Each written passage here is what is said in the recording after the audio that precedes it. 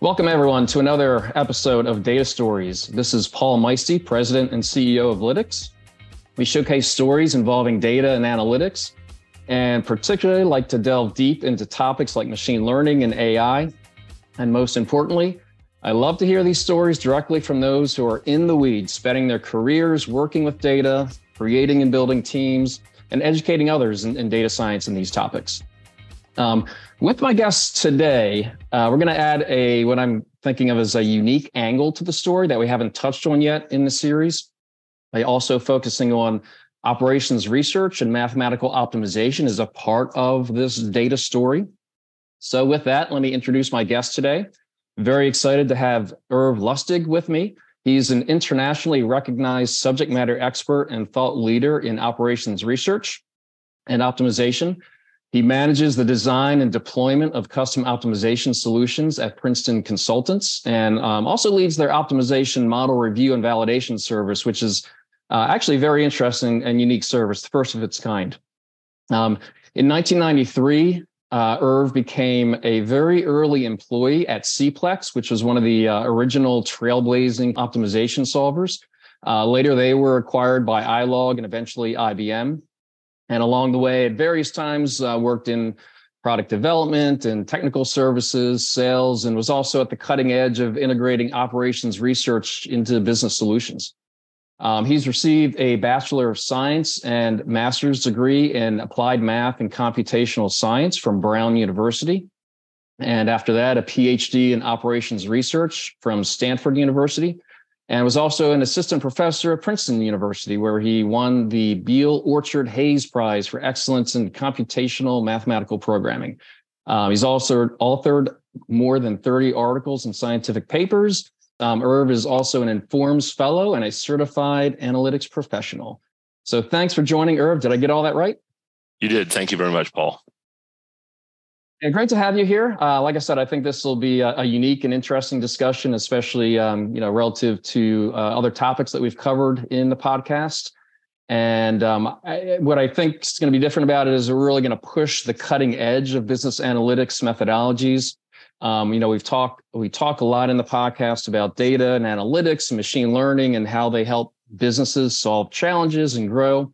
But with this discussion, we want to throw mathematical optimization into that mix. So with that, before jumping too far, can you give a little bit of background for us on what is it about a business problem that sort of makes it uniquely an OR or an optimization problem? Why are those part of the solution set?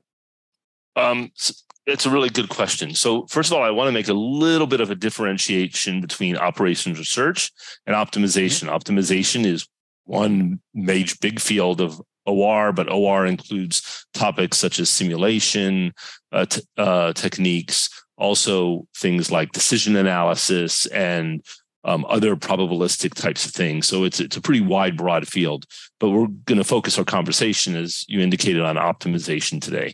So with respect to optimization, we like to think of it as the way of coming up with the best way of allocating limited resources.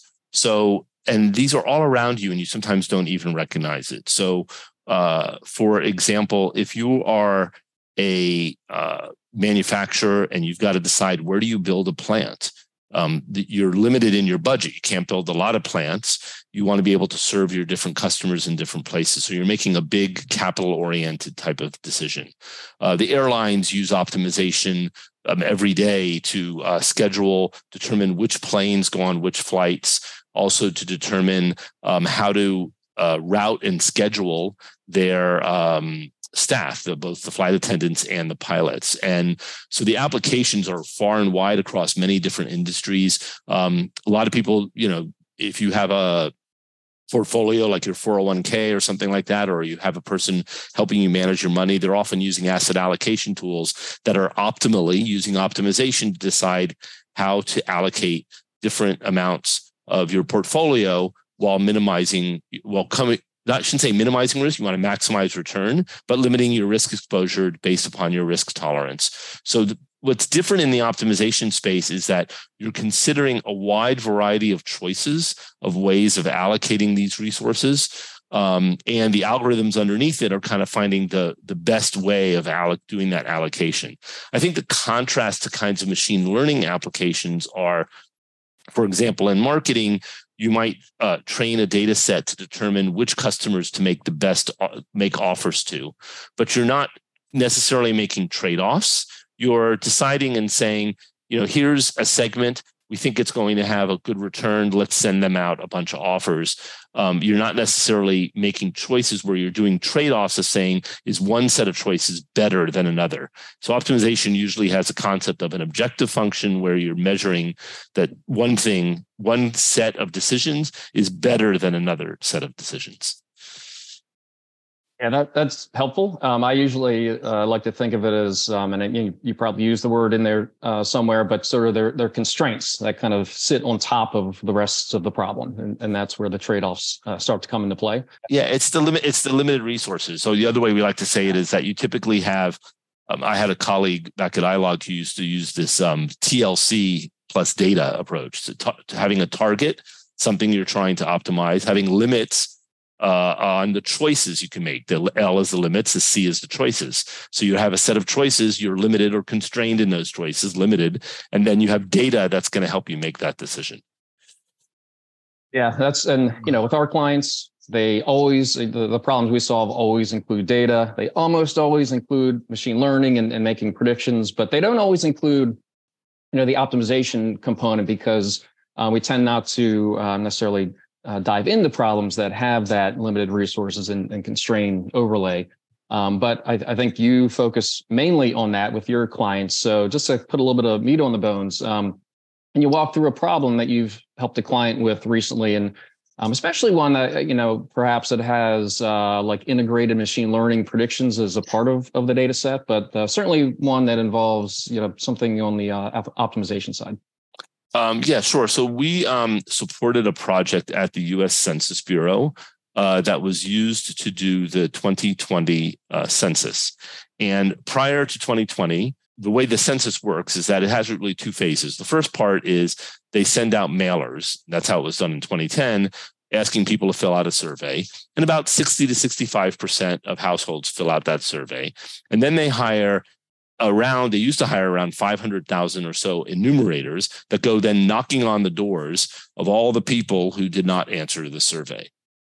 The way the enumerators were given their work in 2010 is they would meet a supervisor at a McDonald's or Starbucks. They'd be given a set of files to work, and then they would go out and determine when they wanted to work, the route they would take in order to be able to do the job.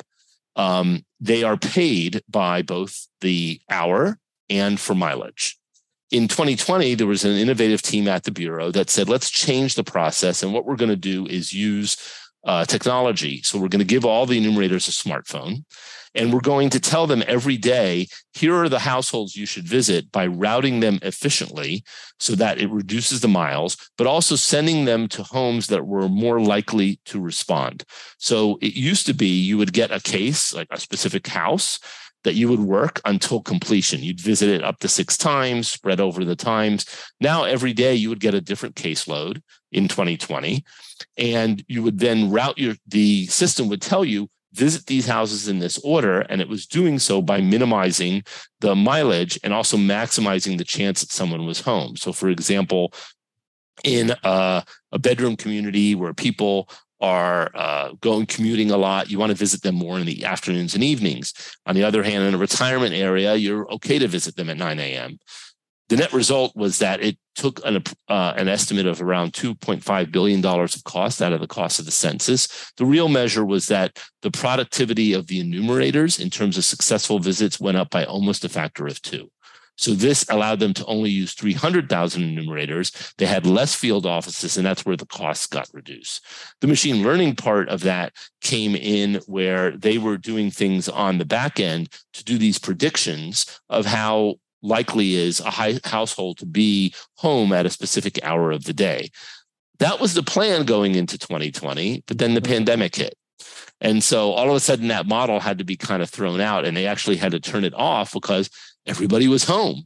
They also had to delay the enumeration process from what was supposed to happen from April 1st through about June. And they ended up doing enumeration in around from August to October because the pandemic obviously had to force a change in plans. But they claim that they would have not been able to do the whole enumeration process without these tools based on optimization. So we supported that project.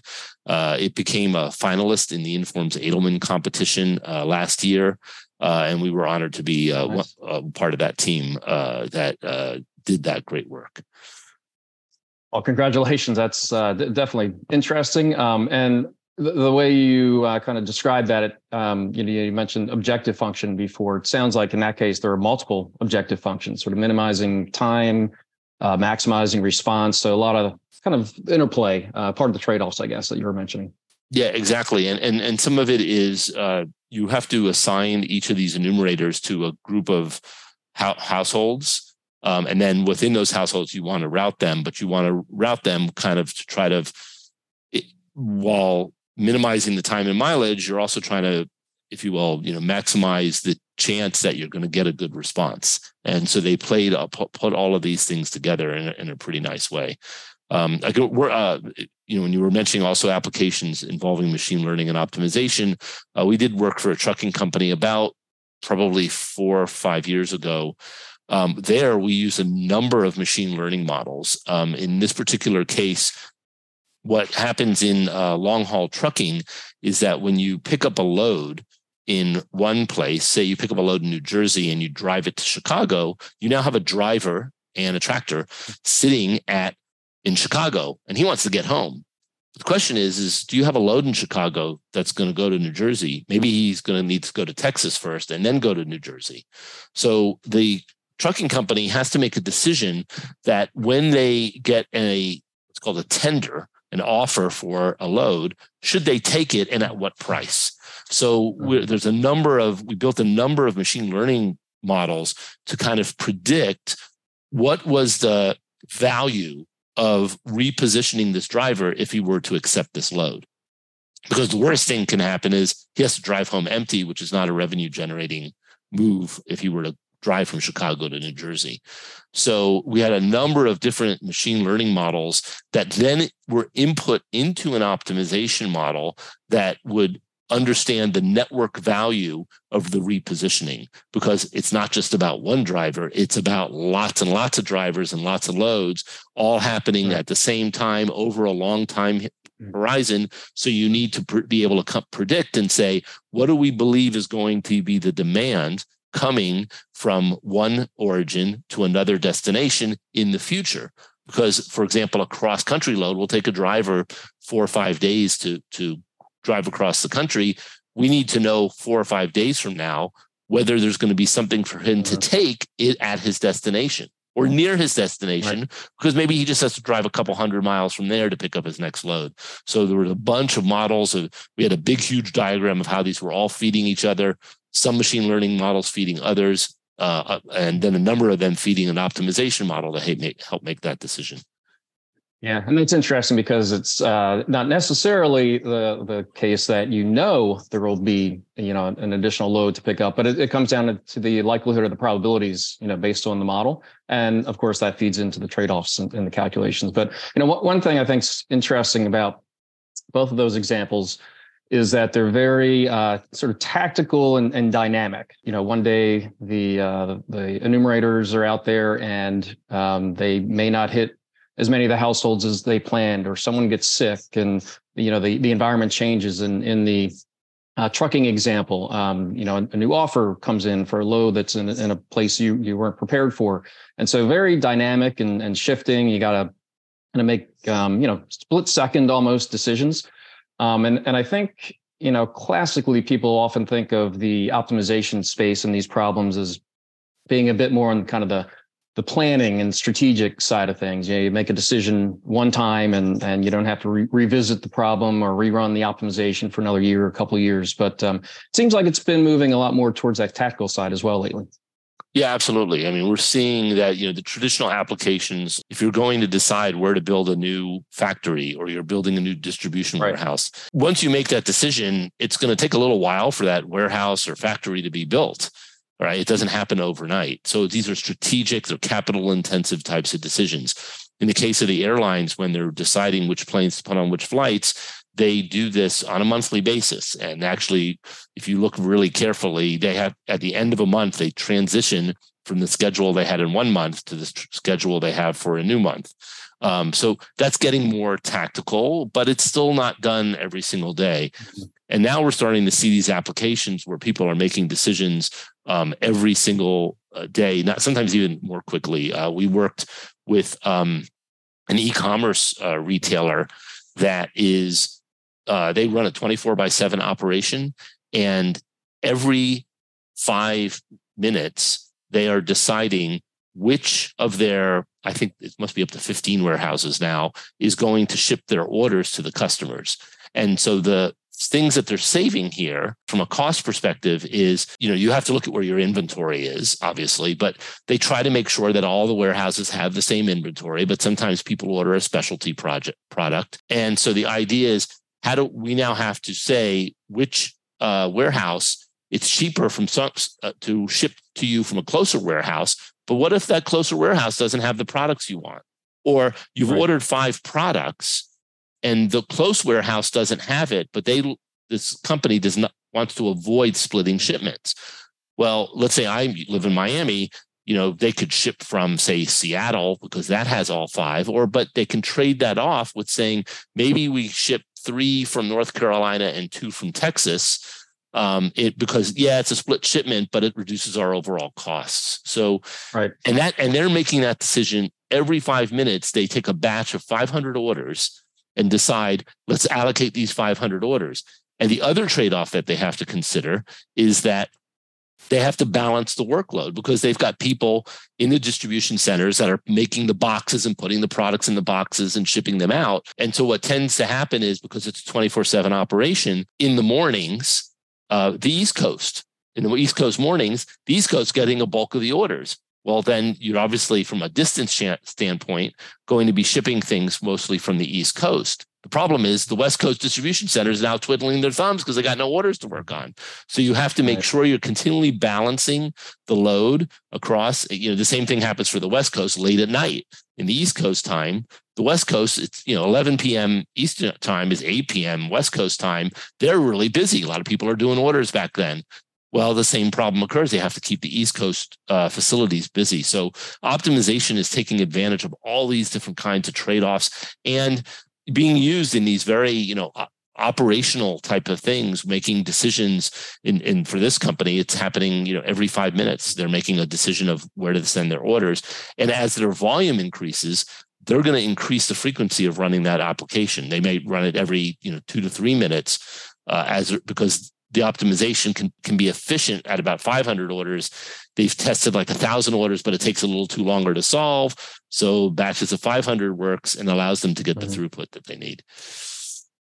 Yeah, the idea of the trade-offs, from my experience and working with clients and solving some, in some cases, some pretty complex optimization problems, mostly in the marketing space, the trade-offs can lead to what a client might see as like a counterintuitive result or a counterintuitive decision, because the trade-offs sort of accounting for this global optimality in the face of the trade-offs and the constraints that have to be made. So sometimes, the answer that comes out isn't what you would have expected.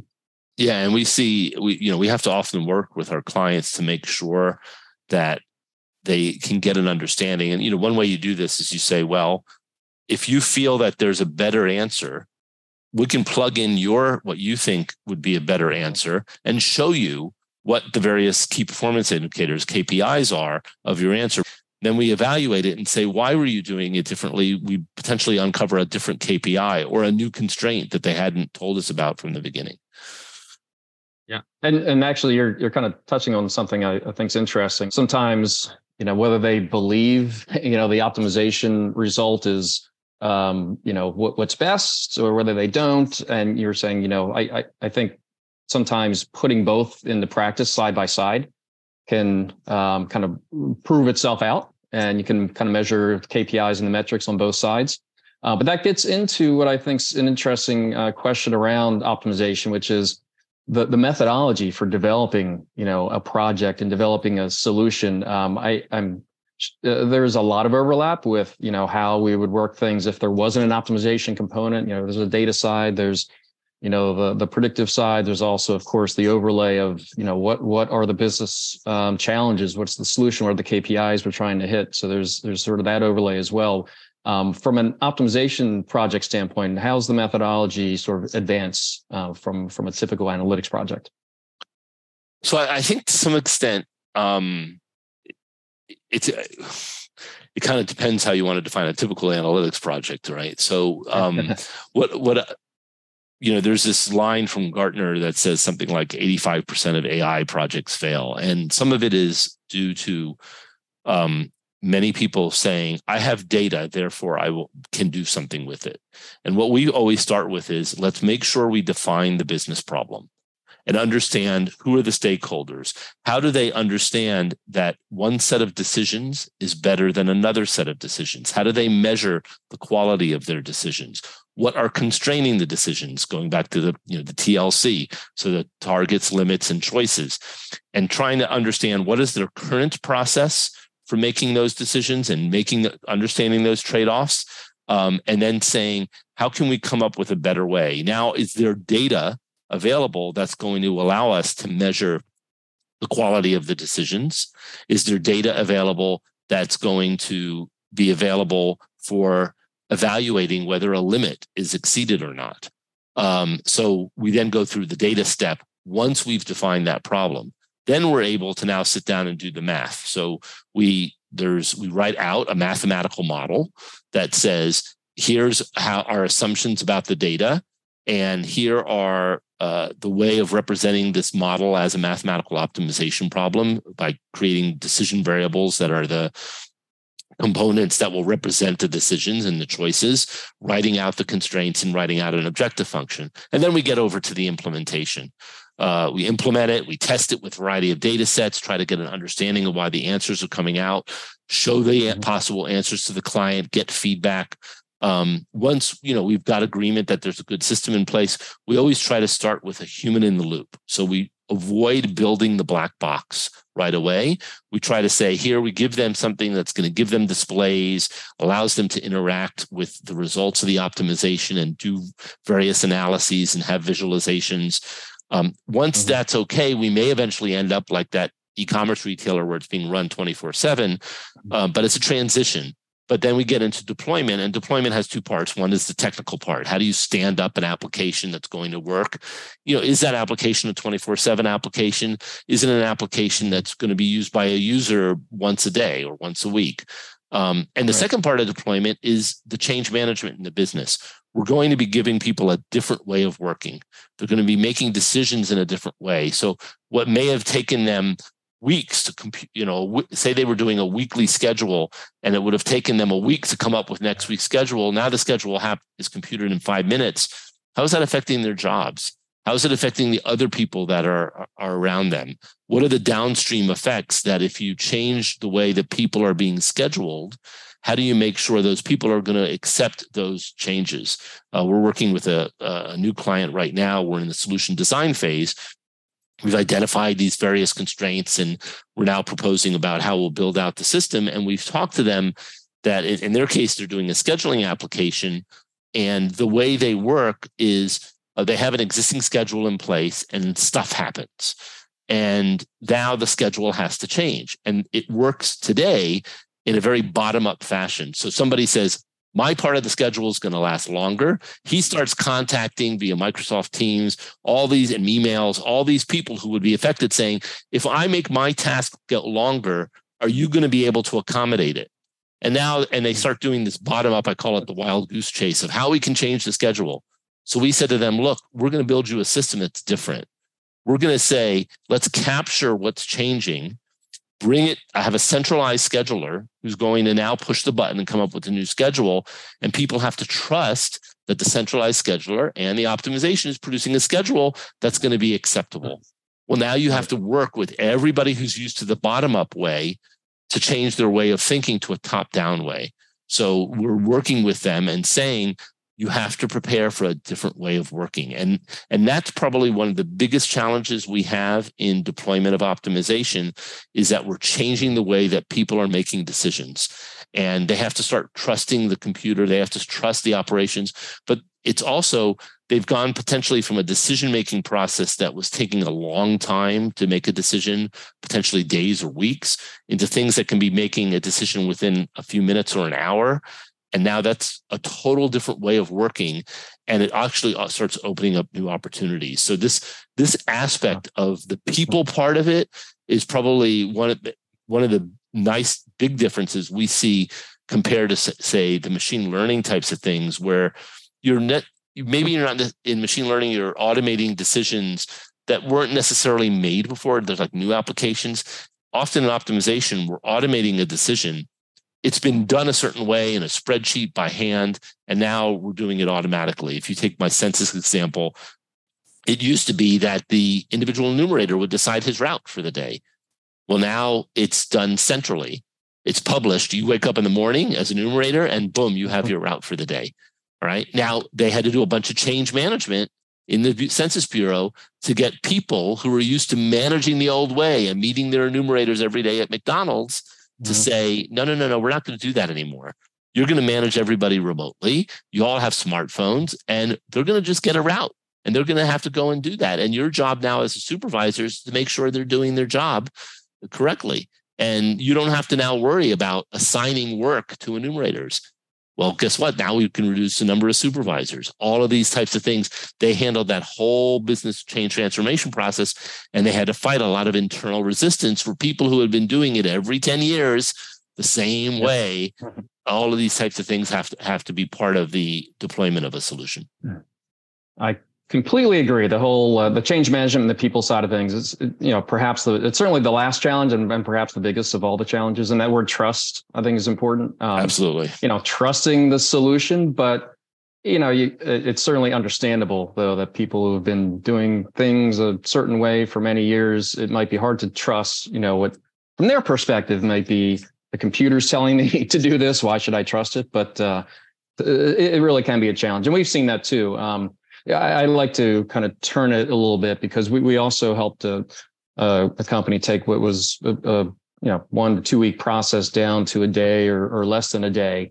And so the question is, what do those people do with their time now? And from my perspective, it makes them more efficient, and they can do things that they're probably more well suited to do and might be more interesting in the long run versus finagling data and trying to figure out how to solve a pretty complex problem that, optimization can solve for them.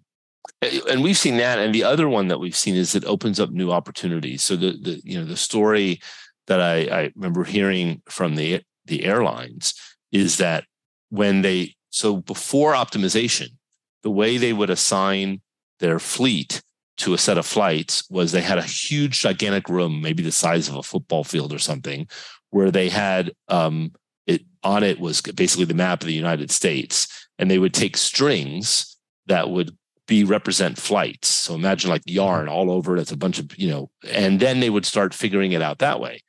So, they could, then they went to optimization, they can get a schedule. Well, now they use it to start evaluating and saying, if we were to add a flight in this market, how would that affect our fleet schedule? Or they've used it to analyze, not so much maybe recently, but I know in the past, to analyze mergers. Okay, if airline A merges with airline B, and we have together this bigger fleet, and we have this bigger flights, schedule, can we be more efficient? And how efficient will we allocate our fleet? So the what if analyses is what things get opened up with. When people all of a sudden have the additional time, they now can experiment with, right. Let's see what happens in this scenario. What would our decision be? What would our decision be in that scenario? And so they're able to make more analyses and actually probably help mitigate risk, because there's always uncertainty in the future. One of the things that we do here at Princeton Consultants is we have what's called the Princeton 20. It's 20 different risk factors for projects. 10 of them are environmental. They're business related questions. Like, do you have a key executive sponsor for the project and things along that line. And then 10 are technical. And for each of our projects, we evaluate those risks and say, hey, things look great, things are maybe, or hey, here's a risk you have to mitigate. And let's plan to mitigate that risk ahead of time. Let's identify it now before we start the project, because we know later on, based on all of our experience, that we're going to hit that kind of risk later on, and we have to put in mitigation efforts ahead of time as opposed to dealing with it when stuff happens. Yeah, because if you get that, all the way to the end and it fails because of not having thought about or mitigated the risk ahead of time, and again, especially that human component, which is understandable. Exactly. Very interesting, Irv. We've covered a lot of ground here. Any last thoughts? I've probably spent my career trying to get more people to recognize the applications of optimization.